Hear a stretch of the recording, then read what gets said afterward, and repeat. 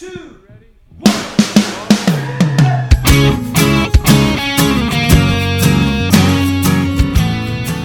Hello and welcome to Say That, the podcast where your big questions get real answers. My name is Matt King. I'm your host here in the city of Chicago, and joining me here is Glenn Fitzgerald, the president of Mission Let's USA. go! You're very excited there. Did I not respond enough to your coughing bit that you felt the need to do the interruption bit? Okay. Yeah. Well, it's good to have a system. That's the main thing. You gotta have a system. Also joining us, Jed Brewer, Director of Mission USA Productions. Glad to be here. Joining us all the way from Mercury, Tennessee, one of the pastors of Christ Community Church, Lee Younger. Before we started recording, Matt made us all sad. That's Yep, right. with my reality. That's right.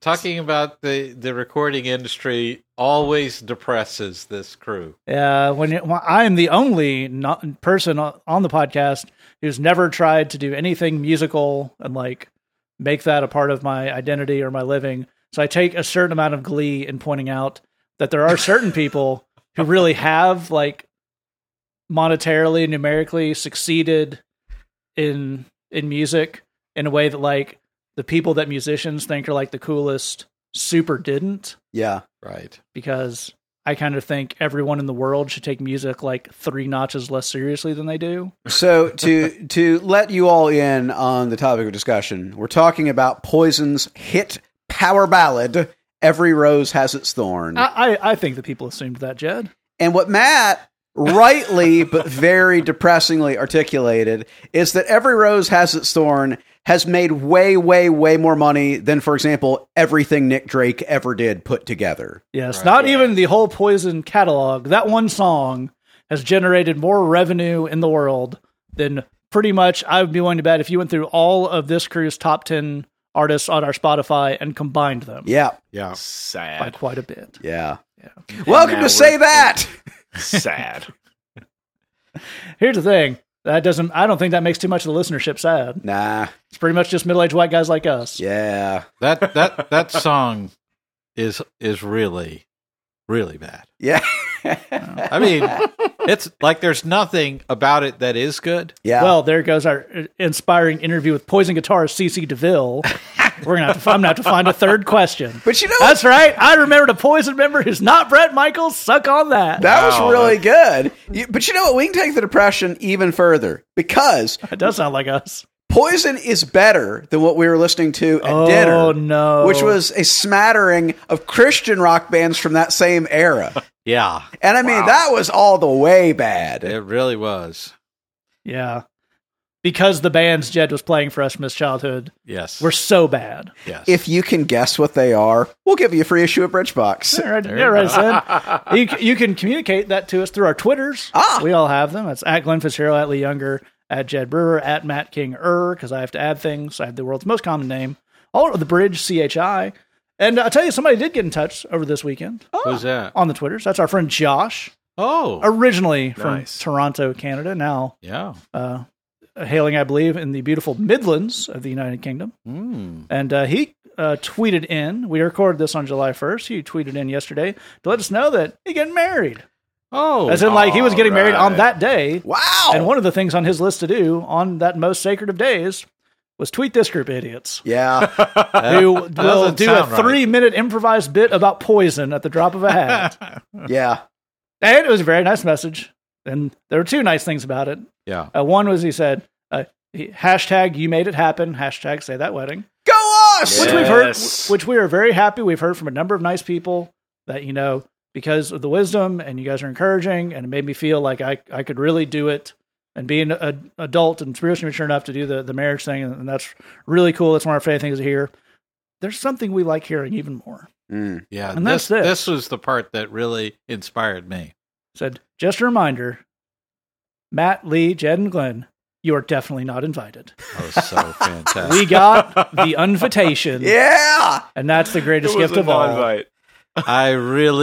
I mean, it was like nearly moving me to tears. Yeah. It's like, wow, somebody cared enough To not invite me. to keep me from ruining the crap out of a day Yes. where I have to dress up in something I don't want to dress up, What somebody droned on about Corinthians. Love is patient. Love is kind. You got to be patient to sit through this thing. A marriage relationship is in many ways an analogy for Jesus and the church. Did you know that? I No. did know that. Would you like me to hear that break? Would you like to hear me break that down for 25 minutes? Would you like to hear me talk about a cord of 3 strands? Who's the third one, Glenn? Yeah. It's Jesus. What? Also, side note to your side Please. note, you remember how a little while back we had that thing where we're looking at the wedding photograph where Jesus was in the wedding? Yes. Oh, yeah. Like that was a thing. Yes. Like a guy dressed Like up the like stock Jesus. photo kind of thing, He yeah. would be in your wedding It's like somebody who photograph. did a wedding photo shoot, and they cast white Jesus to come be in Wait, it as well. Right. They had a cosplay Jesus there? Yeah. Oh yeah, Well, like the full Caviezel. well, here's what happened. That bounced around the internet and ended up in We didn't one, start it. in but- one of our super fans in the Philippines who saw that.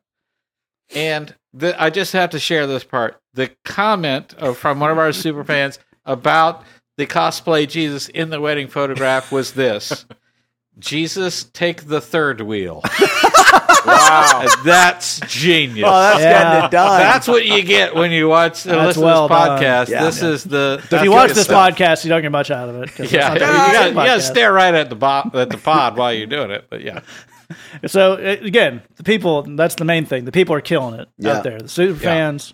They're making fantastic observations like this. falling in love. Fall in love, babies, whatnot. Yep, Not involving us in any of it. Yeah. fantastic. Which that's pretty much all I want, even from my close friends, is like a fly. You know, you get like Yeah. the save the date card. Yeah. I want a don't save the date card. Yep. Yeah. I want like a here's when it's happening. We are very happy. Yeah. If I did something, if I was, nice to him or whatever, say, we are glad that you XYZ. Yeah. That's it. Yep, that's Not it. even a date. We Hallie and I have some dear friends that went to the courthouse, and tied the knot with just the peace. And the way they did it is they didn't tell anyone they were doing it. Yeah. They just went and did it, and then said, "Hey, congratulate us because we got married," and so it's on Facebook. That's great. That's the most amazing, wonderful.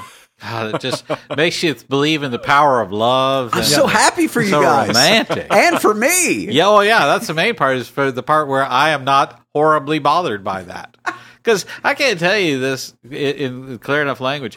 If you invite me to your wedding, there's people listening to the podcast who have and will invite me to their wedding. I'm not going to enjoy it. I'll go. My wife is going to make me go. I will not enjoy it. You're ruining my day Yeah. with this. And here's the thing: if you're a true Say That super fan, that would make you happier. That's right. Yeah. Well, and here's another thing. Another way you can kind of turn this up for all of us, for all of our kind of personalities, is if you say, okay, here's what happened. I invited you to the wedding, and now we didn't tell you, but we changed the date, so you can't go anymore. Yeah. So it's like in a way we trick our mind to where I was going to have to go, and now Yeah. I don't.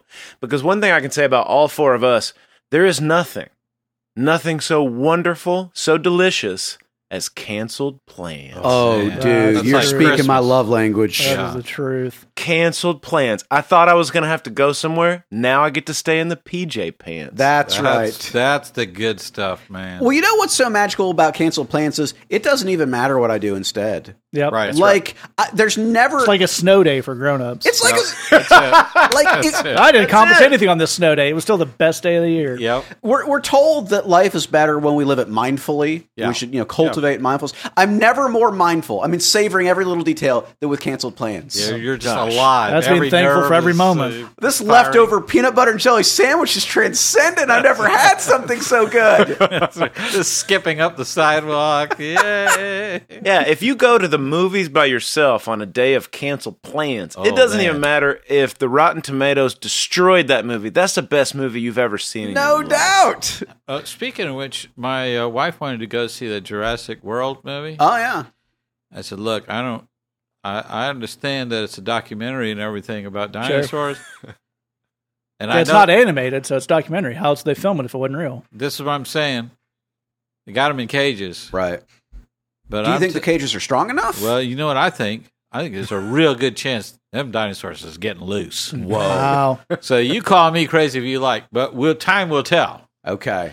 Because I think that's what's happening. Okay. All They're going to get laughed loose at and me. eat some white people. What did you find out? Did you go? So there was a happy ending, is what you're saying. Yeah.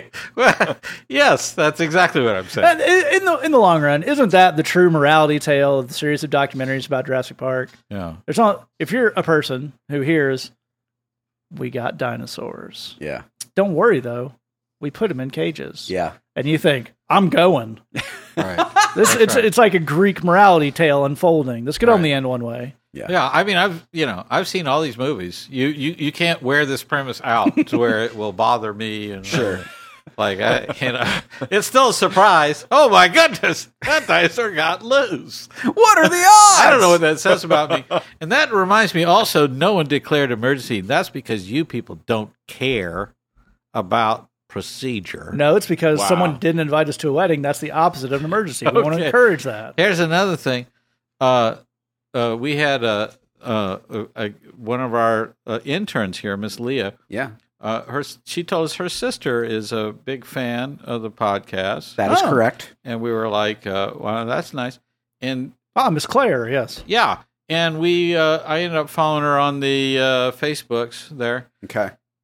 Well, Leah put a little thing up that Miss Claire was talking at her graduation. Her high school graduation. I thought that was going to be the whole sentence, was talking at her. Yeah, I was talking at her graduation. And she said something, Leah was saying something nice about she was doing really great. And I said, well, I'm sure she did do really great because she's great. Yeah. And then Miss Claire messaged me back saying, wow, I'm fangirling. Sure. And I don't know exactly what that is. Okay. So I told her, I'm fangirling too. Sure. Good. So that was, I thought, like, I'm speaking You connected her with the language. children. Yeah. Yeah, like that's how I'm real cool. Well, I don't really know what it means either, but I think you nailed it. Yeah. I think that's probably the right way to go. You know what? I'm fangirling right now. Absolutely. So You can't stop him. that's right. I am fangirling with anticipation to find out what happened with the dinosaurs because you told us that Jane wanted to go, but you never said what happened when you went. Wow. You know, Jed, I think you might be the target audience for these movies. What's going to happen? I don't want to give out what they call a spoiler alert. So you have to see it for yourself. What? That's no good. I'm just This telling podcast brought to you by Universal Studios, apparently. Let me tell you what. You know what? You're messing with powers you barely understand. That's usually true. This is genetics. It can just blow up in your face, man. Right. I've been saying this. Yes. Nobody's listening to me. Yes. So, All right, let me attempt to bring this all together. Please. You know what? Let me get the popcorn. I'm ready. Here's what we're talking about. We're Dinosaurs, love, Yeah. marriage, particularly the Jurassic Park movies and the wedding. 'Cause fangirling. We're excited to not be invited to the wedding. Yes. Definitely. That's because, in our experience, there's not a lot to like about the wedding experience. Definitely. And that's fine. It's not for us. Right. It's critically for the people getting married, Mm-hmm. and sometimes their insane family. Yep. And then a certain type of person who really, really wants to drink 3 Bud Lights and yell "woo" while wearing formal wear. Right. That's like their idea of fun. That's not any of us. We don't judge. Let me pitch this. And there's the wedding planner cackling in the corner, Yes, just counting their money. in a suit made of money. Yeah. Let me pitch this. If you invite Glenn to your wedding, and you say, here's what I got. It's a tent. Yep. Blacked out. Yep. Easy chair. Yeah. Jurassic Park movie. Okay. Here's what I want. You're going to sit there, and then we're going to say, Glenn, now. You walk out. Okay. I say, man and wife, kiss. And you go, woo, that's great. Right. Back into the movie. Just hit pause. Yep. Because I don't want to miss anything. Absolutely. You might miss Jeff Goldblum being menacing. Right. And I woo. Say Yeah. woo to I this. officially bore witness. Woohoo. I'm totally fangirling right now. Absolutely. Yes. And then I'm back to the tent. Yep. Well, I think we got us a winner of a plan. That's a proposition. Yep. If you want Glenn to come to your wedding, you now have terms. That's right. Those are the terms. Give me dinosaurs eating white people, and You got yourself a deal. you got yourself a deal. And on that basis, I declare non-emergency off. Yes. Nice. Well, it is. There are some things in the world that are constant, that are just never change. If you try to put them Jurassics in the cages, there's going to be, and you don't listen to Jeff Goldblum, there's going to be all sorts of mayhem. Forget about it. one constant is every month on the first of the month, Bridgebox is going to come out. Woo. But then there's some changes sometimes. Wow. Maybe Star-Lord is going to be able to get these dinosaurs, and maybe he won't. Yeah, That's what you got to throw a twist at the audience every once in a while. For sure. And this month of July, we're throwing a twist into Bridgebox. We're doing something special. We're giving you our summer Bridgebox mixtape. Uh-huh. This is our first ever, and we hope it will become an annual tradition, all music edition of Bridgebox. The idea is you got things going on during the summer. You're road tripping. You're going on adventures. You're attending weddings. You're fleeing from dinosaurs, whatever you're doing. Sure. And maybe you want a soundtrack for that. Maybe you want some music for that. And we decided to give you that this month in Bridgebox. We'll be back next month with a regular issue. But for now, if you sign up at missiosa.com/Bridgebox, you can enjoy your summer mixtape. And if you want some more Bridge soundtrack for your life, you can always check out the Bridge Worship album, which I often forget to plug, but is available on Spotify, Apple Music, wherever you get music. You can search Jed's name, that's Jed Brewer, or the Bridge Worship, and that'll come right up. All right, we're going to jump to our first question here. If you ask all the way to the end, I'll use some ways to get in touch with us. First question comes in. It says, a friend of mine from our campus ministry, Christian Union. I apologize. This is from a friend in the UK. Let me do that correctly. Friend of mine from our campus ministry, Christian Union. That's exactly how they say it. Told me about your podcast, and I love it. I'll allow it. I love the fellowship we have at CU. I'm going to finish school soon, and I may end up moving away. I'm concerned about being able to find that same sense of community, and honestly, I've never felt the same connection at church, even though the people are often lovely. What can I do? And Glenn, I'd love to go to you first here. As I emailed this person back, they emailed in the address and mentioned we were talking about the show. I said, this is actually something we're coming across more and more. Yeah. Both kind of from folks who write in online and even kind of as younger people we work with in Chicago is that idea of, to be fair, it comes up with the guys we work with at the Bridge too. For them, it's a prison, what happened in prison ministry, not a thing, but I was in this offshoot, either a parachurch or a very specific type of ministry thing. And I really liked what that was about. And then when I go to church, it's not that church is bad. And that's not our friend is saying here, just, I feel like there's something here I'm not getting. Right. So I feel like we've done a lot of work over the years, specifically maybe in the last 6 months or so, looking at what that is. And what are the kind of things we would start with someone on that? Well, I think for me, it's this idea of community. And that you feel as though you're having that community in your Christian Union meeting. And I think that's great. And I think let's focus on that. And let's start there. I think you're looking at that as your primary thing. And maybe you're wondering, do I need to have other priorities here? Because it seems like I have to deal with like the big, heavy theological some things and bona fide, authentically approved, certified. There has to be a certificate or something. Sure. But I think for me, if you give me all of the official churchiness in whatever of a church and no community, I'm going to be hanging by a thread. I really am. If you give me really great Christian community, body life is another term that we use in professional circumstances, where I have people I can pray with, they're praying for me, I can be myself, I can talk about my struggles and my issues, and I'm getting some good Christian feedback on that. If I have that, I can go for a long time without all the other. So I think you're on the right. You're looking at the right things, and we ought to keep it there. The second thing I would really have you look at is understanding the difference between a missions perspective and a missions-oriented ministry that you're involved in and a church ministry, because these are very, very different animals. In many ways, a campus ministry like Christian Union, like Cru, like really any youth ministry out there, certainly the work that we do, these are all missions organizations. People who do overseas missions, urban missions, Young Life, all of that. These are all under the umbrella of missions, and they operate very differently from what a church does. Right. Missions is about starting from the very beginning. This is where all ministry begins, with mission. So you have, if you want to have a church, you do a church plant, and a church plant is just a handful of people meeting up, just like what you're doing right now. It's the same thing. So we want to emphasize that if you like what it is that you're doing with Christian Union and you don't find the same stuff in church, that's because these are two different animals. Well, how does that play out practically? Well, here's the thing. If you're in a church as a pastor, you may end up inheriting that church from someone else. You're coming in, the church has already existed. And you may not end up doing anything to bring in people who are non-believers into that church. So you're not growing the outreach of the church. You're just receiving people from other churches, and some of these people from this church go to, maybe they move away, whatever it is. So you've not done any form of missions work at all. You've not done any outreach. You've not built anything. You've not been required to do that. You're required to kind of keep this entity rolling.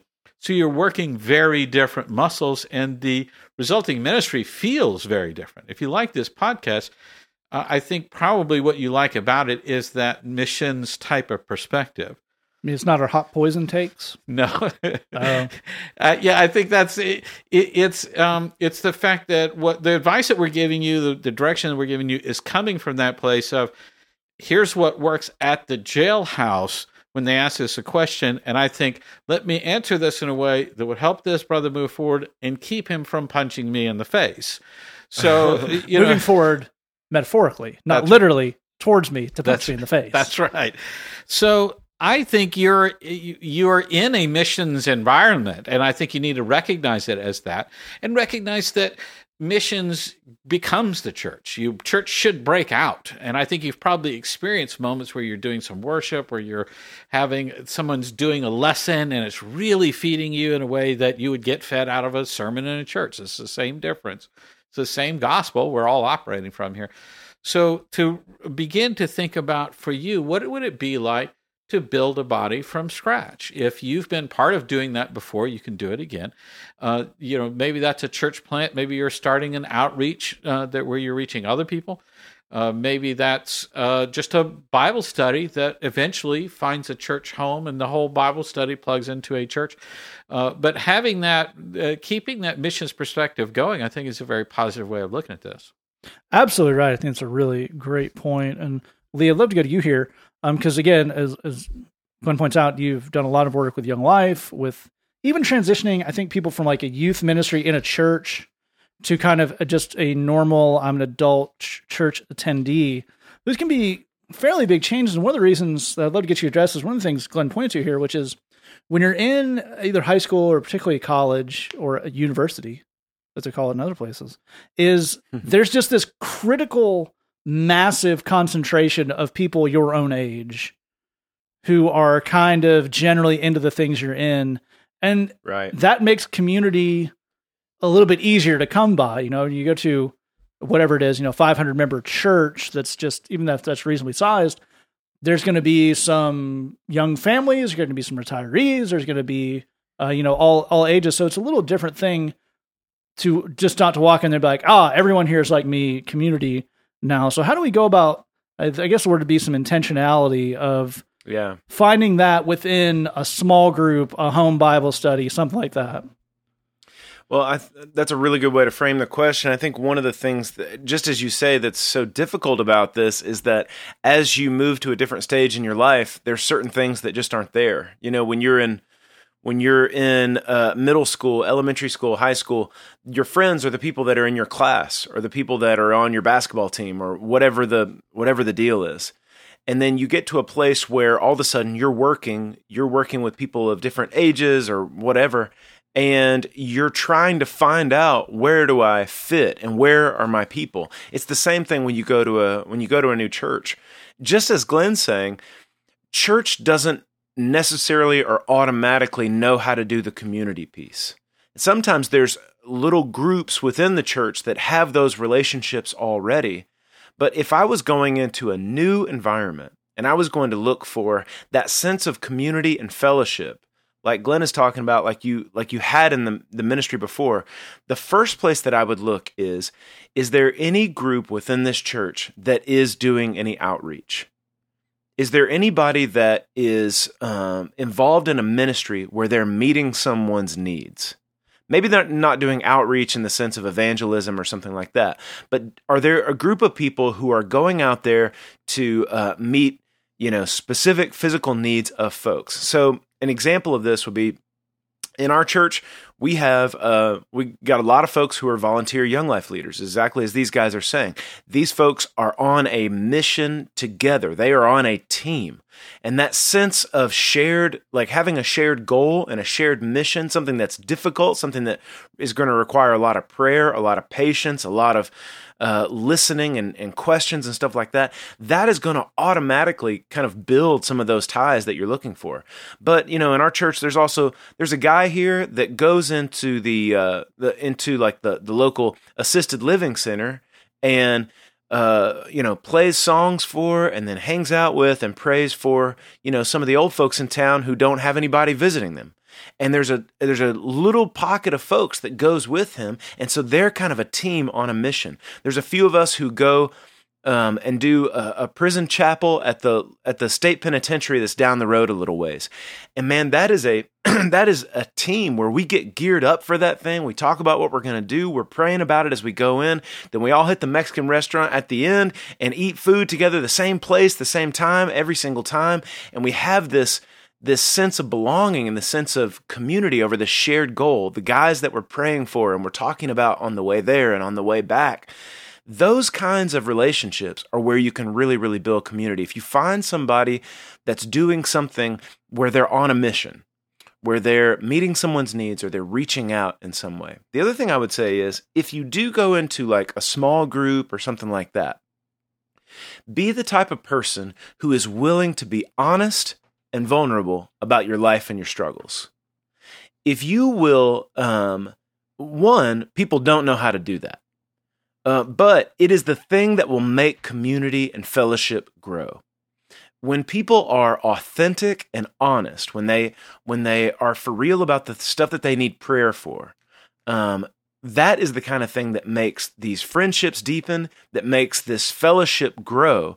Because too often you go into these groups and people, will list their unspoken prayer request or whatever. And that's one of those things where you bring an unspoken prayer request, what you're saying is, I don't want you to know me.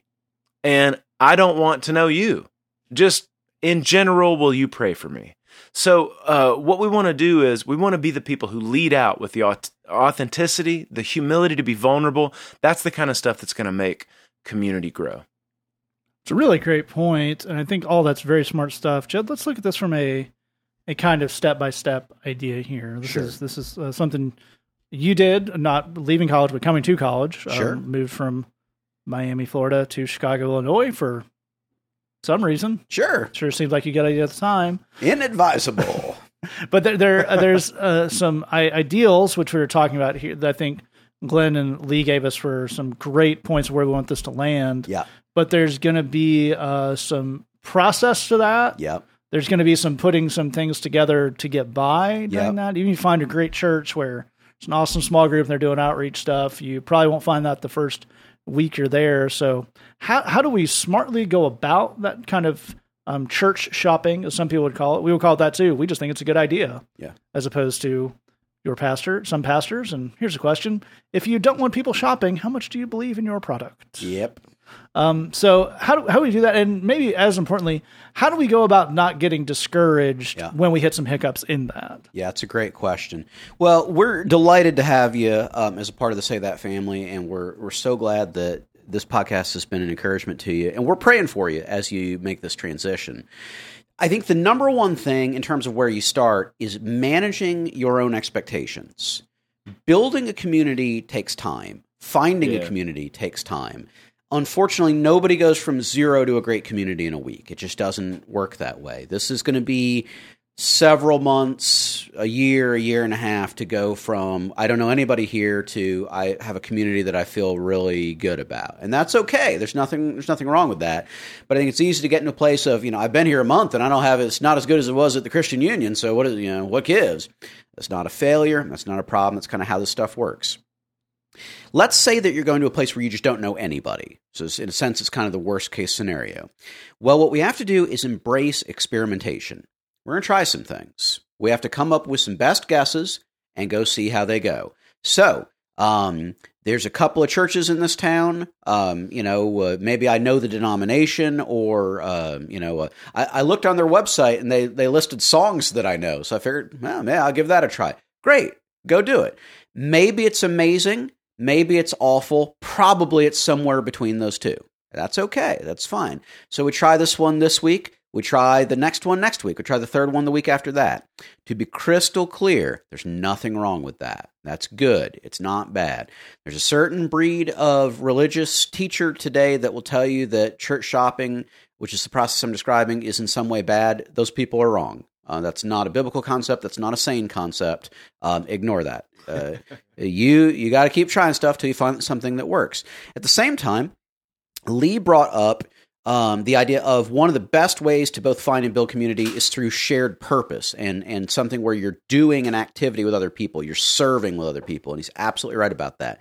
The same way, we've got to embrace the spirit of experimenting, of trying things. So do a little Googling and see what are the opportunities for service that I can find in this town, in this place. That could be helping out at a nursing home. That could be Habitat for Humanity. That could be there's a homeless shelter. There's a food pantry. Try all of them. Most places like that will have an event where new people are welcome to come and volunteer. Try all of them. See how you like it. Again, some of it may be amazing. Some may be terrible. Most will be somewhere in between. And that's, kind of what you should expect. I think the key thing is this.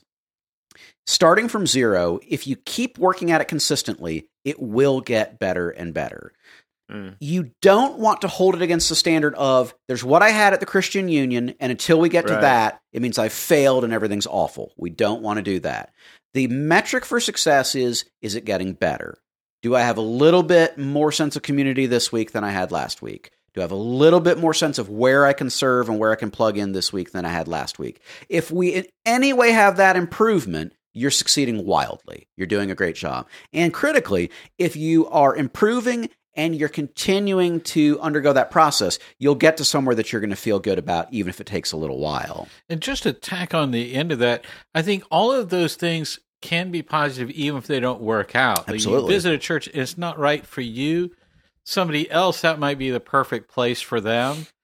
If you volunteer somewhere and it just doesn't click for you, but somebody else wants to do that kind of volunteering, you already know about that. You can refer that person over. You're familiar with that. So none of that really turns out to be a negative. Yeah, absolutely. I have one thing on that, Jed. One more thing that I would add is, Glenn is right on. We want to add in the element with managing your expectations of being aware how draining this process is or isn't for you, and planning accordingly. There's a lot of misinformation on the internet about what it means to be an introvert and an extrovert and personality types. Let's just say this. Some people find it really draining to meet new people, and some people find it fairly energizing. There's nothing good or bad about either of those things. It's just different people process things differently. If this is stuff that's going to wear you out, pace yourself. You don't have to do all of it in one go. Plan something fun for on the other side of this, where you can kind of rebuild and recharge and put something back in the tank. So be cognizant of how draining this process is going to be for you, and give yourself some grace on that. That's a great point. One small thing I would tack on the end of this is it has never been easier in all of human history to keep up with people when you leave a place. That is both to the negative and the positive for a lot of us. But I think in some cases there can be, and I actually think this isn't something most places would put on you, but I think there can be an internal thing of, if I'm still just, texting and WhatsApping and whatnot with my college friends, and is that like I'm not moving on? Is that I'm never going to... And it's great to do if you like those people, if they're encouraged to you. It's going to have to shift to a new thing, but it's also nothing wrong with you have really good relationships with people that you built in this time of your life, to lean on that a little bit while you're getting motion forward to the next point. Now, you don't want that to me, I don't need community here where I live. I have the friends who live in my phone. That's not healthy. But to say, having a hard time finding a place to plug in, say, I do, whatever, group game or whatever the thing is to get some fun going. That's totally cool. But as Jed's pointing out, we want to see that in a process of getting in motion. And it's all really great stuff. And our second question here that came in to our Tumblr inbox from our friend Scripture Sketches. It says, "Hi guys, I saw a friend of a friend comment on Facebook, mockingly, and the quote is, 'God sacrificed himself to himself so he could save mankind from himself.' Isn't that clever? I don't have a relationship with this person, so I didn't respond, but it made me wonder how I should if I were in a position to do so. How would you guys respond to this description of the gospel?" And Lee, why don't you kick us off? Well, appreciate you writing in. We're a big fan of you as well, and so thanks for that. I would say, I never take the bait when people are expressing in a public way their anger toward God. I think that one thing that happens for folks is that when we see somebody in our life, especially if it's somebody that we care about, who is expressing, doubts about God or anger or even hostility toward, Jesus or any of this kind of stuff, or to the church or whatever, there is an automatic reaction of kind of a fear and a ticking clock of, I've got to do something about this. I've got to convince this person. There's kind of it's like a tension point, and I somehow have a responsibility in this.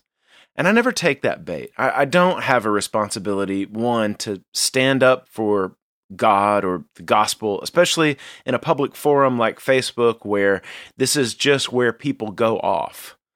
And knowing this, that, by the way, a lot of times people are upset with the church or with God because some Christian has been awful to them.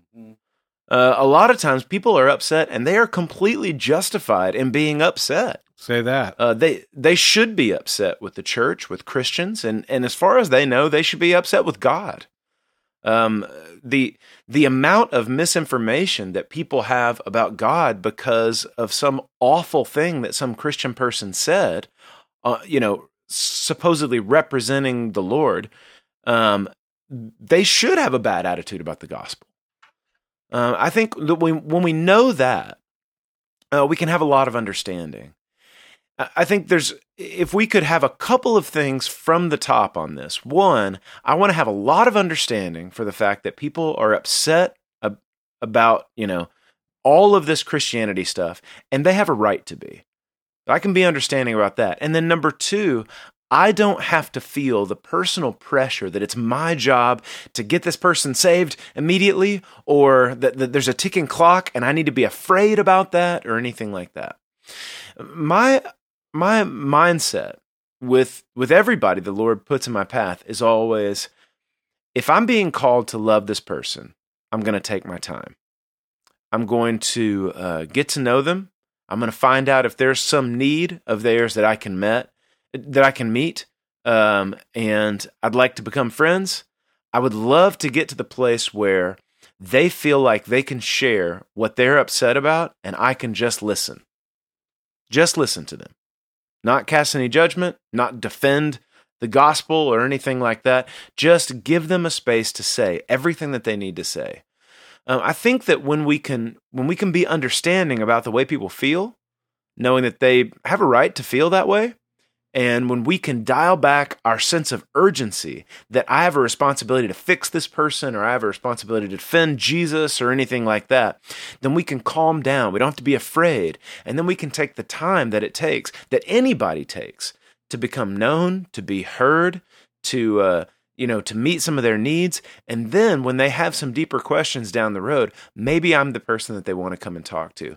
I can definitely, through that whole process, be praying for them, be praying for an open door, praying for the words to be given to me when I step into those conversations. But I think a whole lot of this comes from, on the front end of it, making sure that I feel the way that I need to feel about it, which is, I don't want to judge that person. I don't want to be afraid. I don't want to feel like there's a ticking clock, or there's a responsibility on my head to save this person or anything like that. And I want to make sure that I come at this with a huge heap of understanding and patience for the fact that they probably have a right to feel the way that they do. So I think that's a really fantastic and sharp place to start. And Jed, I'd love to get you to pick us up there, because I think I can safely say that the short answer for all of us on this question, and how would you respond to this is, I wouldn't. Yeah.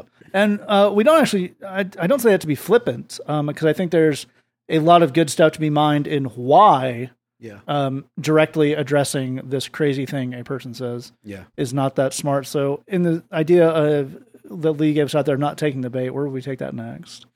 Well, I think one thing that I would echo everything that Lee said, and just to give you context, so I've been a fan of extreme metal for like my entire life, and I mean the style the of band music. Extreme? What's up? Do you mean the band Extreme? I do. Yes, Oh, good. absolutely. That's the hardest metal band I'm aware of. Actually, for real, I'm a huge fan of their music. Who They're wouldn't be? super good. But I've listened to like crazy heavy metal since I was a little kid, and I've been to a lot of concerts. And I think one of the things that if you're around church stuff all the time that you lose sight of is if you get in certain circles outside of the church, people really hate Christianity, like a lot. All I'm saying is if you go to like a death metal show and you just look at the t-shirts people are wearing, every one of them A is lot of something. pentagrams. It's way more against the Christian notion of God than anything anybody has ever written on a Facebook wall, and by a wide measure. And here's the thing that you're standing there as a Christian is, I can't respond to all of it. So I mean, like, you know, excuse me, fellow metal fan, I take issue with your T-shirt.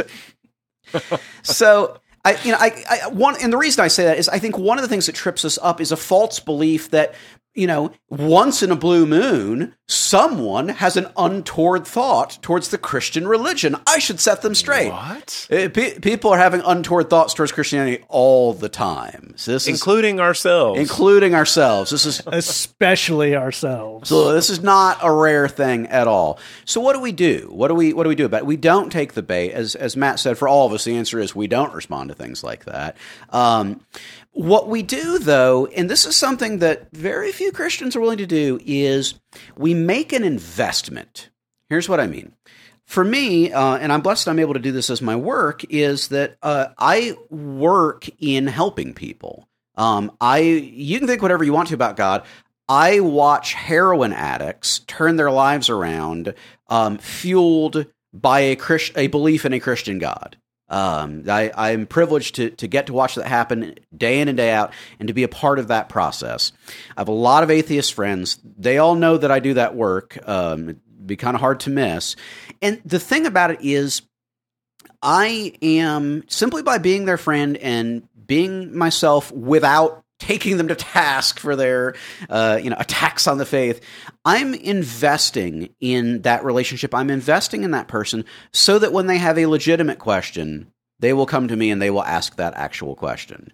And this is not a hypothetical. My friends do actually come and ask me questions like, so what's this Christian thing actually really about? Just break it down for me. That literally happens. But the only way that you get to that is by being cool and earning credibility and showing that you live out your faith through service to others for a long time. That's how you get to that point. If you're willing to make that investment, I think you'll see the exact same results. You know, here's the funny thing, man. People are fascinated by faith. Even if they don't hold it, even if they're not sure they're interested in it, they're fascinated by it. They want to think about it. They want to talk about it. But they want to do that with somebody who's cool about stuff. They want to do that with somebody who's not going to be judgmental, who's not going to be a jerk. They want to be able to say the following, which is, I'm not into this at all. I don't think I'll ever be into it. But if I was, tell me what this thing is. How does this work? Yeah. They want to be able, I'm painting with a broad brush here, but I think a lot of people want to be able to ask that question that way. I get asked that question that way a lot. Like a lot. People will begin to ask that when you prove through your life that you're cool and that you can be trusted and that you won't be a jerk about things. In the case of our buddy Scripture Sketches, we know that to be true because he's a good dude. But oddly, a big part, I'll add one more thing, a big part of that earning that trust is not taking the bait. The same people who will ask me that question will put this same kind of nonsense on their Facebook. And it's honestly, it's a filtration process because the people who do respond to it say, well, how dare you, sir? They're never going to ask them those questions. They're trying to filter out who is and isn't cool. And this is a fairly immature way that they're doing it. That's a really great point. That's all very smart stuff. And Glenn, let me get you to close us out on this by talking about an important spiritual gift. Yeah. That's the spiritual gift of nah. Yeah. Well, learning to deploy a properly timed and executed eye roll is very important. You can memorize this phrase. Really? Yep. Because, as Jed said, people just try things. They're just, yeah. It's okay that they want to try it. Sure. As Lee was pointing out, they may want to see who's cool for a reason because they put up with people who aren't cool, and they're right to be concerned about who is cool and can this person not be a jerk about things. So it's okay to give them feedback that says, A, I am willing to be cool about it, and B, let's make sure you aren't being uncool to me, because then we'll all be able to meet in the middle. And, I think 99% of people respond positively to that. Like, oh, yeah, no, I was just teasing. Oh, well, okay, that's cool. I could be cool about it. But I think it is a test of why are you telling me this? Are you telling me this because you are concerned about me? Or are you telling me all this stuff about Jesus because you want to put a notch in your belt? You want to score one for the home team and tell all your friends that you converted somebody and this is your whole thing? Because if that's the case, you're looking to win this argument. You're not looking to help a person. People can tell the difference on that, and they do. They'll say, can God make a rock so big he couldn't move it? Or my favorite one from an SNL sketch. Excuse me. All right. SNL sketch about a broadcaster for the Chicago Cubs named Harry Carey, who's no longer with us, who was known to start drinking Budweiser in the first inning and then proceed directly to the ninth inning.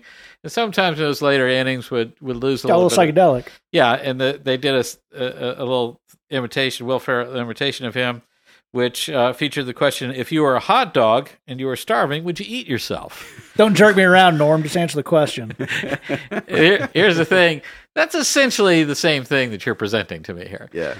Now, here's why we're talking about don't take the bait. Because if you take the bait and you win that argument, you embarrass the other person, and that's bad.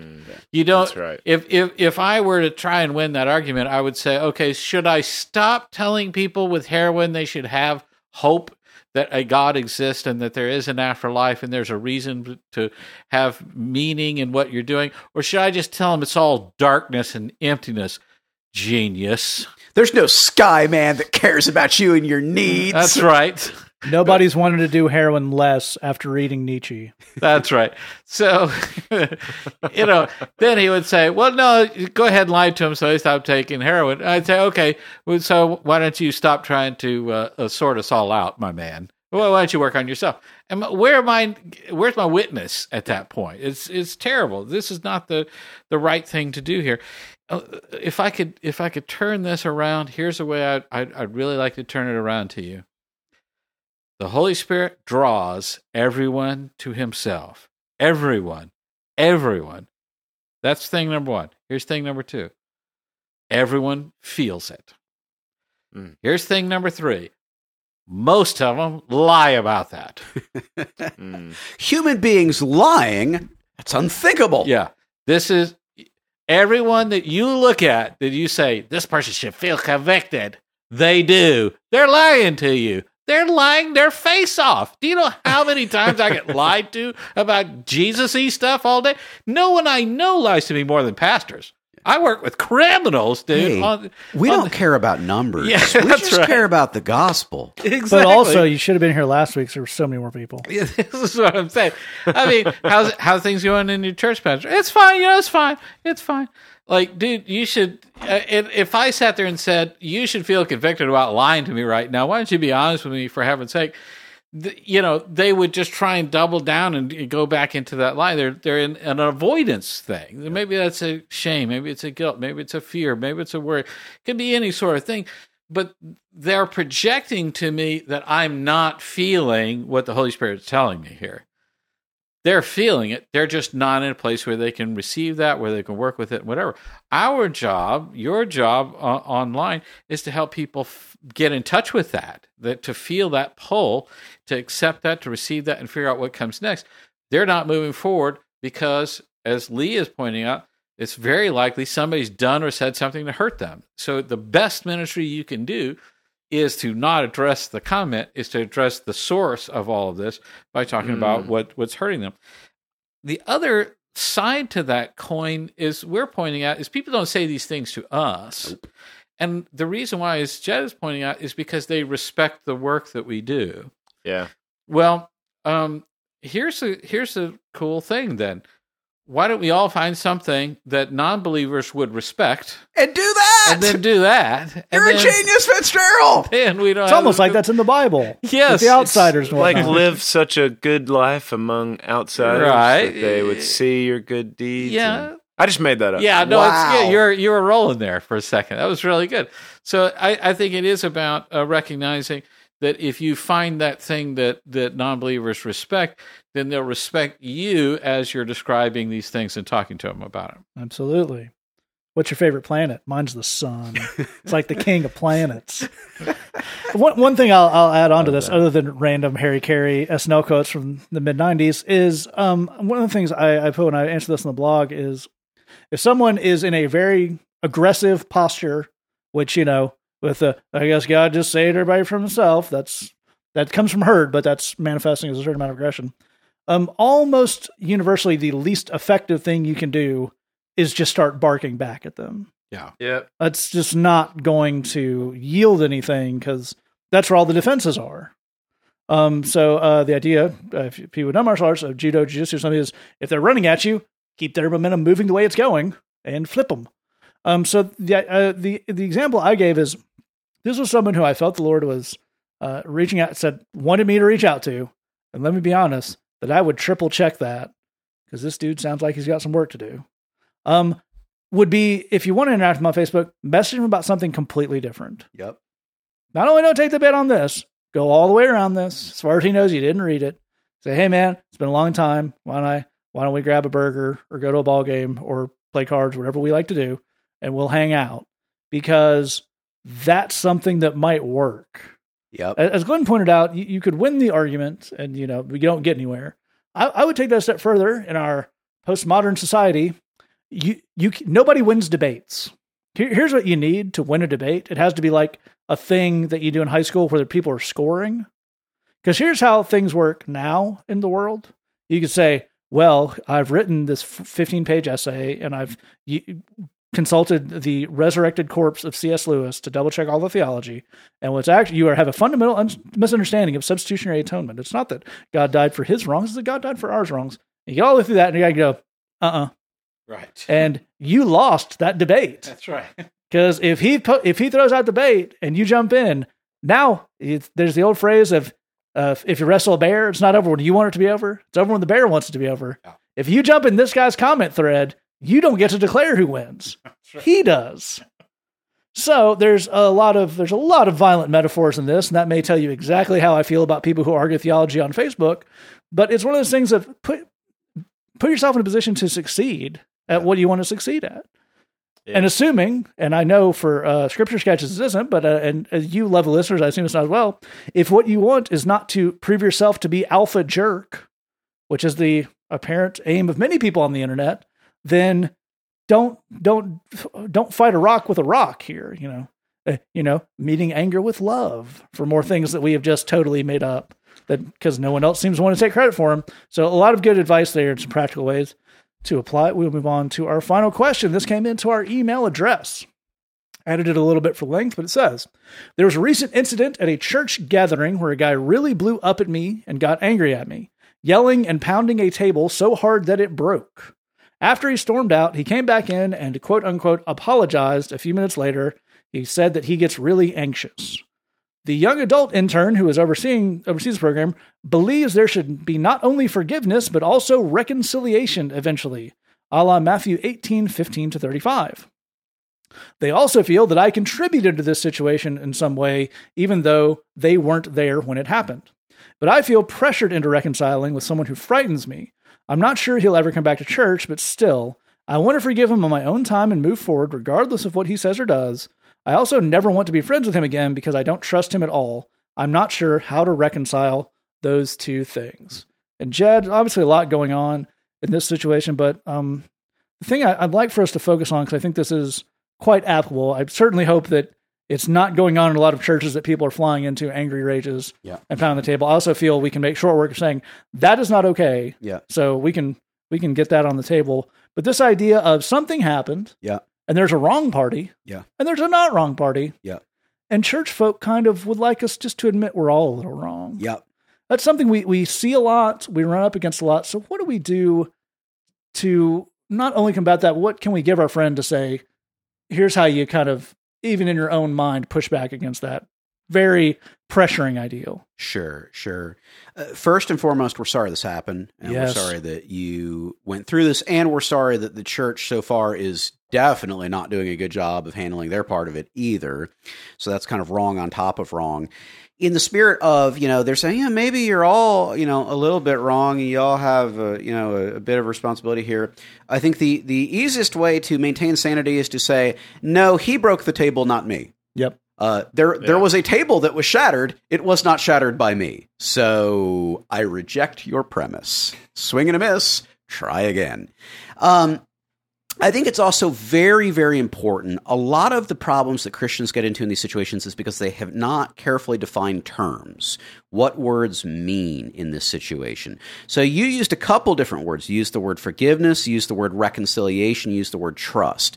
Those are all different things. And they require different things, they mean different things, and they have different levels of obligation to them. So let's take a look, because I think part of what's going on actually with the church mishandling this is they don't know what those words mean either. Yeah. And so, I guess I'd like to jump in for just right there, because I was a bit flip in the introduction, which I think I am. I think all four of us have been around enough church stuff to say this is probably not the young adult intern being a nefarious villain who is pro-table breaking. This is every bit of cultural education that a person who grew up in church has had, is nobody ever does anything truly wrong. Everything is misunderstandings.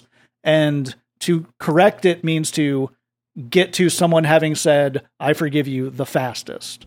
So I'd say we're not demonizing this person, but we are saying that's an entirely wrong way to look at this. Totally, absolutely right. Again, a table was broken. You didn't participate in the breaking of it. So we're not all a little bit to blame. But Matt is absolutely right that that's what everyone in church leadership is brought up to believe, is that every problem, it takes two to tango. That may be true. It doesn't take two to break a table. And in this case, it definitely did not take two. So swing and a miss. Though in Argentina, the number one cause of broken tables is tangoing. The plot thickens. All right. So again, this person, the church, Skippy the intern, has been taught some wrong things. So let's look very briefly together at forgiveness, reconciliation, and trust, because they're three different things. They mean different stuff.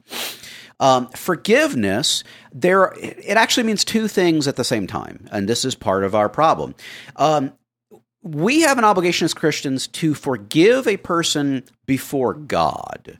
As in, I am no longer holding a claim in my heart against this person before God. You're forgiving them in your heart. In my heart, I am forgiving this person. Again, the right way to think about it is you forgive a debt. This person owed me $100. Yeah. I am now declaring they no longer owe me $100. And I am doing... It's that sense of payback, right? Exactly right. I have the right to pay them back. Exactly right. They broke my table. I should get to break their table. Before God, I am relinquishing the right to break their table. And that is, the account is now closed. That is actual scriptural forgiveness. There is a second kind of forgiveness, which is that person saying the words, I forgive you, to that person, having that conversation. That's actually not exactly scriptural forgiveness. The call that we have from the Bible is that moment of forgiving them before God and letting go of that sense of deserving payback. I am canceling this account. So the next thing, and again, I know this gets a little complicated, hang with me. The next thing, when we think of literally saying the words, I forgive you, to that other person, really we're starting to get to more into reconciliation. That's really more what that is. Reconciliation is about restoring and rebuilding the relationship. That we were friends, then they did something bad. Now, reconciliation is the process through which we kind of become friends again, and we have a functional relationship. Here's the thing. There are all kinds of situations where reconciliation is not possible. Reconciliation is also a separate thing from forgiveness. You have a scriptural duty as a Christian to forgive all those who wrong you with no exceptions. You don't exactly have a scriptural duty to have reconciliation in every one of these relationships. It doesn't quite work that way, and it's really not possible in certain situations. I think that's a great point. We talk a lot on the show about kind of getting wisdom from three different sources, that being from Scripture, from wise counsel, and from prayer. One of the things you'll hear us say on the show is that all those are different in some ways. And one of the ways the Bible is super useful is there are some things that are just black and white, left and right limits. And I think forgiveness is a really good example of that, as you're saying. And that's the parable of the unmerciful servant that the person mentioned, is you do actually have to forgive everyone, everything they do of you, in the way you're talking about, not holding that debt before God. Reconciliation is a wise counsel / prayer thing, in that the Bible will not say, John, you have to forgive the dude who stepped on your foot. That's going to be a case-by-case basis, and I think that's, just to jump in there and say, I think that's a pretty good example of a thing we talk about a lot. Exactly right. Exactly right. So again, reconciliation that's about rebuilding the relationship, and that's going to have to vary a little bit case by case. Again, there are situations, and this is definitely right up on one of them, where that may not be a good idea. That may not make sense. It would definitely, for sure, be wrong to say that we must be reconciled in all situations. That is not true. That's definitely not true. The last piece is trust. Now, trust is an interesting thing because Christians really struggle to understand this. Love is something that we give people. It's a gift. They don't earn it. They don't have to deserve it. There's no such thing as deserving love because it is a gift by definition. Forgiveness is something that we are called to, again, extend to all people in our hearts before God, no matter what. And again, if you forgive them before God and they come to you and they say, would you please forgive me? Well, then yes, obviously, you can and should say, yes, I forgive you. That doesn't mean we're reconciling. I don't want to hang out with you. Don't want to hang out with you. But yes, I forgive you, John. You are forgiven. So love is a gift. Forgiveness we extend to all people. Trust is earned.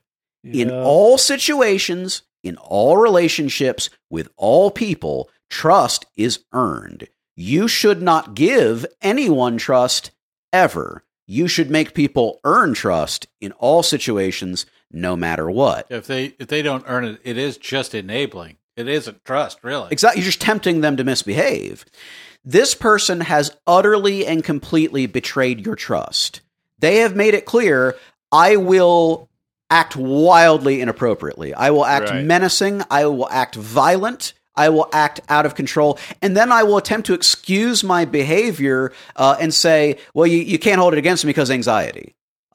They have utterly and completely betrayed your trust. And the only way that trust could be restored would be if they earned, underline that word several times, if they earned new trust. Now, you may be wondering as you hear me say that, how on earth would they do that? It's a good question. In this case, I can offer you a couple of very, very practical examples. The person you're describing is out of control. This is a person with problems. I would strongly recommend two things that, whether they ever talk to you again or not, they should start doing immediately. The first is they need to get into counseling.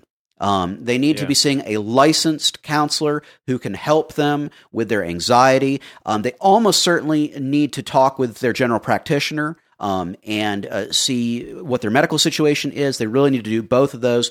The other thing is they need to get into a training program for anger management strategies and techniques.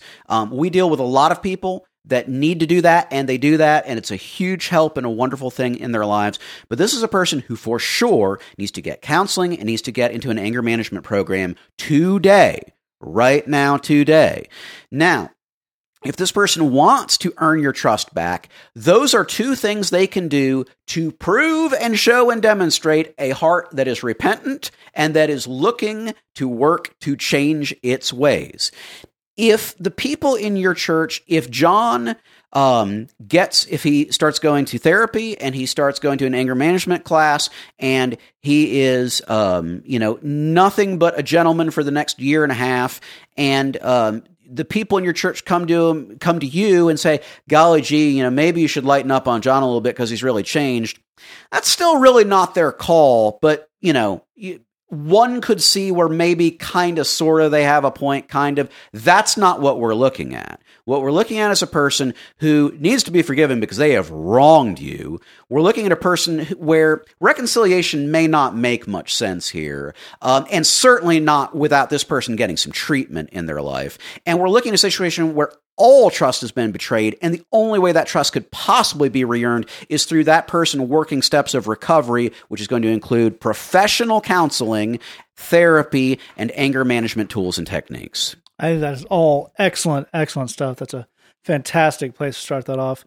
And Glenn, let's go a little bit further into this idea of the way church leadership is taught to deal with conflict. Yeah. Because they're taught in two ways. One is not. Yes. Because that would admit that conflict exists, and conflict's kind of icky, and we don't want to, it's church, and we all just, sing and are happy. Mm-hmm. So why would we ever need to learn how to deal with conflict? Conflict is what bad people do. We're Christians. We don't do that. Right. So that's where some of these issues start. That's right. But how does the way they are taught to deal with conflict or not explain what happened here, not explain it away, but help us understand what's going on so we don't have to be double pissed here? Yeah. Well, I think part of what we're reacting to with this question is that the leader is 100% wrong, but this leader is 100% wrong in the way that almost all leaders are in the church. They're not wrong because they're a bad person. They're wrong because every bit of training they had has failed them. Yeah, this is a common thing, and a thing we talk a lot about with pastors. I'm having this struggle. I don't know any other way to deal with it than this. Here's the very small tactical mistake that's made here. When you have two people in your group, or whatever it is, your church, what have you, and they're in, one has done something to the other person. Maybe the other person inspired that, maybe they didn't, but there's a conflict. One of these two people has crossed the line. If you figure out who that person is, and you tell yourself, I need to put us all in a room together, we'll do a trust exercise, we'll hold hands, we'll sing Kumbaya, and everybody will be reconciled. You are everybody under the trust yurt. That's right. Here's what you're doing is you are putting a responsibility on the victim of this behavior to fix the problem that is being put on them. That's not Christian. You put the responsibility for rebuilding the situation on the one who broke the situation and or the table. That person needs to be doing the fixing. It's a small tactical difference, but it's about those leaders putting pressure on themselves, saying, I got to get everybody to hold hands here, rather than putting the responsibility on the person who's made the mistake and saying, you need to fix this. Say that. That's a big difference. And again, they're just not taught that. If I tell pastors to do that, and I do, I tell people, I give this advice every day to pastors, really. They can see what I'm saying. Give you a practical example. I think we mentioned this on the podcast before, but it's worth repeating. Very early on in the life of the Bridge, Jed would lead worship at the Bridge, and this was before he was on staff. One week he was wearing a shirt that said on the front the word cash. This T-shirt was extolling the virtues of Johnny Cash. That happens to be the man's last name. So that's, if you're paying attention, you could work that out. And one of the men in attending the meeting, and this guy was not really our core demographic that we're trying to reach with this meeting. That's my way of saying he was white. An older white man. And he came up to Jed and said, hey, some of these guys here have issues with money and struggles and circumstances, and maybe the shirt's kind of giving them the wrong impression. And Jed said, "Oh, well, it's a Johnny Cash T-shirt." He's like, "Yeah, but still, I think it creates a wrong impression." Something to think about, right? So Jed finds me and he says, "Look, I'm sorry, I didn't mean to wear a shirt that would offend anyone," and so on and so forth. I said, okay, that's fine. And then here's what happened, and let me tell you about reconciliation now. Yeah. maybe 5 minutes later, the same guy comes up to Jed and he says, I was wrong. I was 100% wrong. There wasn't any right thing to what I said. And I would really like for you to forgive me 100%. Glenn, what could have happened in that short and intervening time to What change his indeed? attitude so massively? Well, I can tell you what didn't happen. What didn't happen was me saying, let's all sing, hold hands and sing Kumbaya. And Maybe Jed shouldn't have worn that T-shirt. Johnny Yeah, yeah. Cash, a bit known drinker. Yeah, Very insensitive, Jed. that's right. I found this individual, and I put a heavy hand on his shoulder, and I said, my brother, here's the story I'm telling you. This brother comes in on his own free time, he gets paid to do this everywhere else. He does it for free here. He's got an amazing talent. He loves us. He loves this work. He's sacrificing his time and his talent to come here and do this. And if you have run him off as a result of this behavior, I am going to strap a guitar to your body, and I'm going to put you on that stage and put a mic in front of you. And if you think I won't, look in my eye and ask me, am I that crazy? Because, brother, believe it, I'm going to do it to you. If you think I won't, you really need to rethink who I am. I will do that to you. Now, here's what you're going to do. You're going to go to this man, and you are going to beg. I'm using a specific word here, beg forgiveness. Now, here's the good news for you, my man, is this brother is so Christian, he's likely to actually forgive you. You don't deserve it. What's the deal with your face, man? What made you think this was a good idea? And what universe are you helping with this? But he will forgive you. I wouldn't, and I might punch you in the face. But see, blessedly, he's better than I am. So we want to keep him, don't we? And he's, yes. So he goes and he asks forgiveness. But here's the other side of that story. The guy was a jerk, yes, but he did find some humility. Sure. What was that driven by? Fear. Terror, perhaps. But he humbled himself. And here's what happened. He had a great experience because Jed did forgive him, and he gave him a hug and said, don't worry about it, and it's squashed. And that feels pretty good. I mean, there's a kind of relationship you have where you never make a mistake, but then there's a different kind of relationship where you really screw this up, and somebody's really nice to you off of that and doesn't hold it against you. There's sort of a whole different, deeper dynamic to that. He kept coming to the bridge. We didn't have any problems there. Jed kept coming, kept playing music. There wasn't any kind of problems. We all won off of the situation. So I think this mentality of let's try and get everybody to meet in the middle ends up ignoring somebody has a responsibility to make something right. If they don't want to do that, then guess what? You cannot come here. What I'm telling pastors on a daily basis, and they really struggle to get a hold of this, is if you have one person who's upsetting people, and you try and hold on to that one person, no matter what, they will eventually drive all the rest of them off. They will just go away. They won't come and talk to you. They'll just disappear. And eventually it'll just be you and this jerk sitting in the, and he'll be happy with that. He won't have anybody else to irritate but you, I guess, while you're filling out your resume to flip burgers at McDonald's. It's like getting to the boss level in a video game. That's right. Here's another thing that can happen. You could confront this one person that's being a jerk and say, 2 options, my man, kick rocks or stop being a jerk, and go find this person and beg for some forgiveness, because that's the right and Christian and godly thing to do. Amen. Anything that comes out of that's a victory. If he decides to go somewhere else, and as Jed's saying, maybe he realizes I need to get some help, and I'm lonely and I'm on my own, and I can show you the Bible verse that says that's the exact right thing to do in that situation, is to put him out and let him figure that out. It's right before the one they tried to guilt our friend with here in the question. That's right. But if that person finds that humility and can really sincerely apologize, and that person works on this reconciliation process and rebuilding trust, as Jed's saying, we're going to have suddenly a better situation really than what we started with. And that's a big positive. That's what we want to shoot for. I think it's a really great point. And Lee, I'd love to get you to pick us up on that idea of apologizing, because there's something that goes on in this question that I think our friend very wisely put in quotation marks or inverted commas, as our friends in the common will say, of they apologized, which is more, they came and said, sorry, I broke the table, I have anxiety. I know a lot of people with anxiety. Yeah. I had anxiety myself. Do you break tables often? Never resulted in really going all Hulk on a table.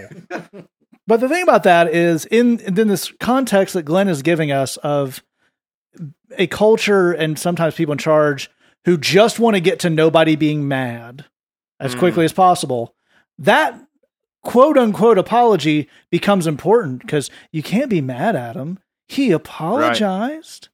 So obviously we're rejecting that, but let's try to end on a positive note here. Gonna do our best. So let's look at what an actual effective apology and someone taking responsibility for their actions, or as Glenn is pointing out, someone expecting someone else to take responsibility for their actions actually looks like. Can you walk us through that real quick? Yeah, the thing that I love about Glenn's story is that what Jed heard that man do when he came back to him about the t-shirt, that's like a unicorn. Nobody's ever heard that before. Like, nobody ever gets these apologies. What you actually normally get is much more along the lines of what you're talking about, where somebody says, yeah, I apologize, but it's really because you heard it a certain way. Or, I'm sorry that you felt such and such off of what I did. Where they make it your fault. I'm sorry that this happens, but I have this. This is a justification for my behavior. The number of times that anybody has ever heard an actual apology in their life has got to be so unbelievably low. Because if you want to watch somebody squirm, if you want to watch a human being struggle through their self and through their life, then insist that they don't stop until they really do the thing. So they really apologize, until they really, really own it. And this is what it entails. It entails a person saying, I am sorry for what I did. What I did was wrong. I wronged you, and it hurt you. And I'm sorry that I did it. I'm sorry that I hurt you. I'm not going to make any excuses about that, and I will now be quiet while I listen to you tell me in a cathartic way the ways in which I hurt you, just in case you need to get that off your chest. So now I will stop talking and let you begin talking. This is the kind of thing that people have never done it because it takes a degree of humility that we're just uncomfortable with. There is an embarrassment.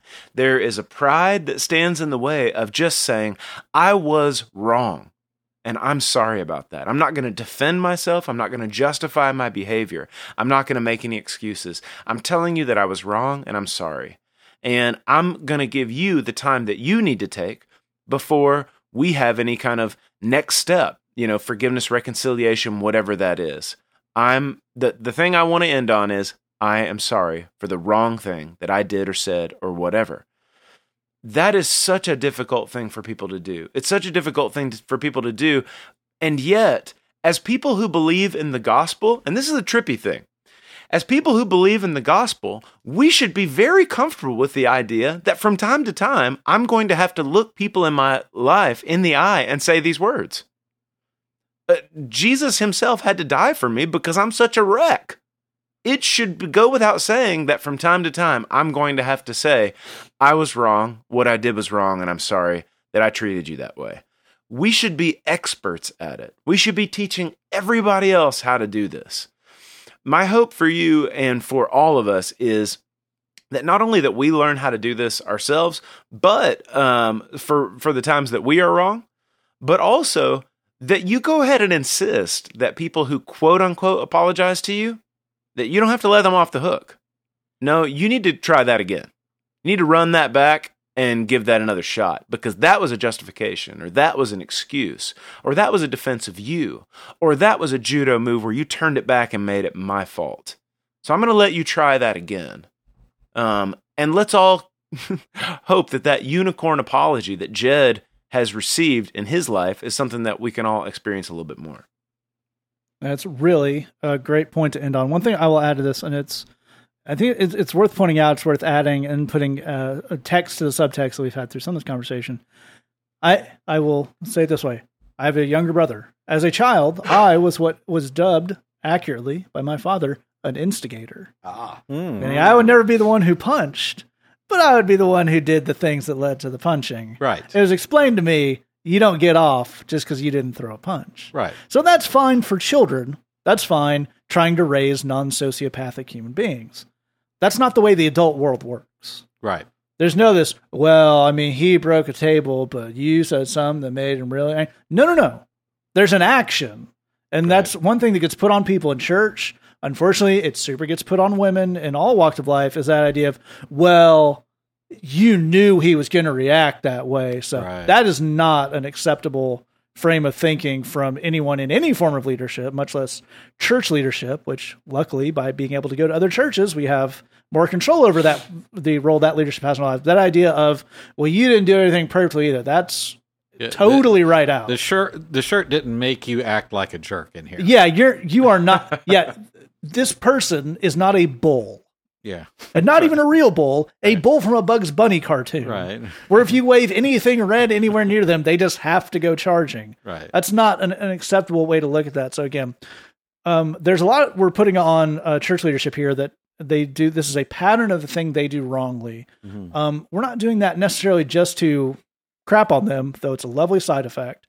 I'm hoping through the discussion to give you, the listener, a little idea of where that comes from, so that you can, if you want to stay at this church, you can, in a way that will help the leadership in the long run, if they're humble enough to hear it, accurately push back and say, it sounds like you just want for you to feel like no one's angry at each other anymore. So like, you want me to be in a place I feel physically unsafe, so that both you and the person who went into a rage don't feel bad about what you did. Does that sound like a fair thing to you? Because again, that's exactly what they're saying. That's not how they would even consciously think to put it, but it's what they've been trained to. So we want you to be able to, if you're so inclined, because again, you don't know anybody in the situation, lay that out and say, are we sure that's what we want to do here? We also want you to get, if you're looking for another church, to go to another place, to be able to sit down with the pastor and say, I've had some experiences.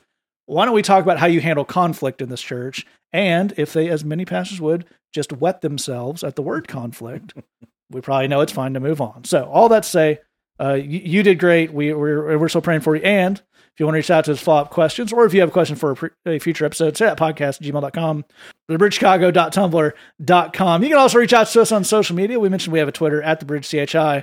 Also a Facebook page over there at facebook.com/thebridgechicago. Blog posts, songs. We'll post the episodes of this and all our podcasts when they go up. So lots of great stuff over there. We can take out the song this week. This is from Bridgebox. This is from our friend, the Pool House Guru. Ooh, his version of the hymn, "'Tis So Sweet to Trust in Jesus."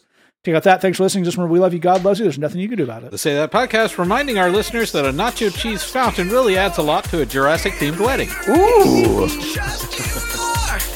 Give me grace to trust you more. Give me grace to trust you more. It's hard out here for a human being. Have you seen what I've been saying? Whole world a great big mess.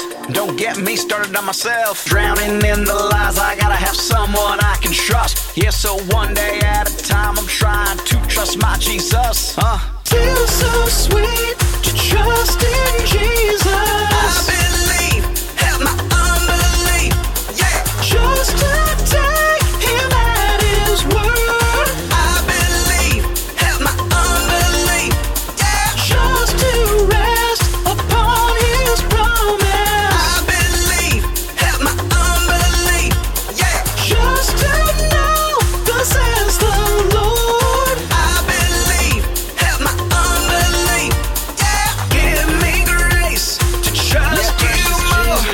Give me grace to trust you more.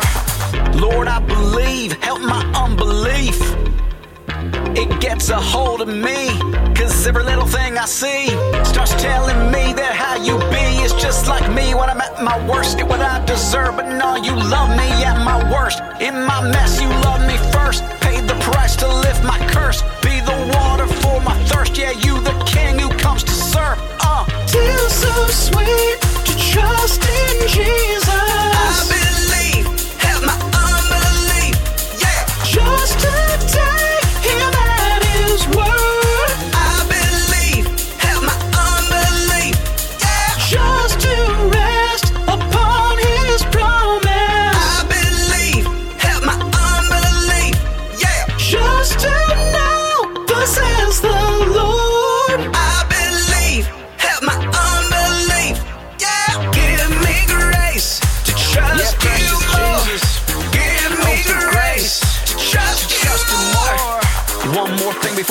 my seat, walk to the door and straight up leave. I believe that Jesus came to seek and save the lost, that he is a friend of sinners of whom I'm the very worst, and that he's got love for doubters and for skeptics and for me, and he knows I need a savior and he's glad he's saving me. Feels so sweet to trust in Jesus.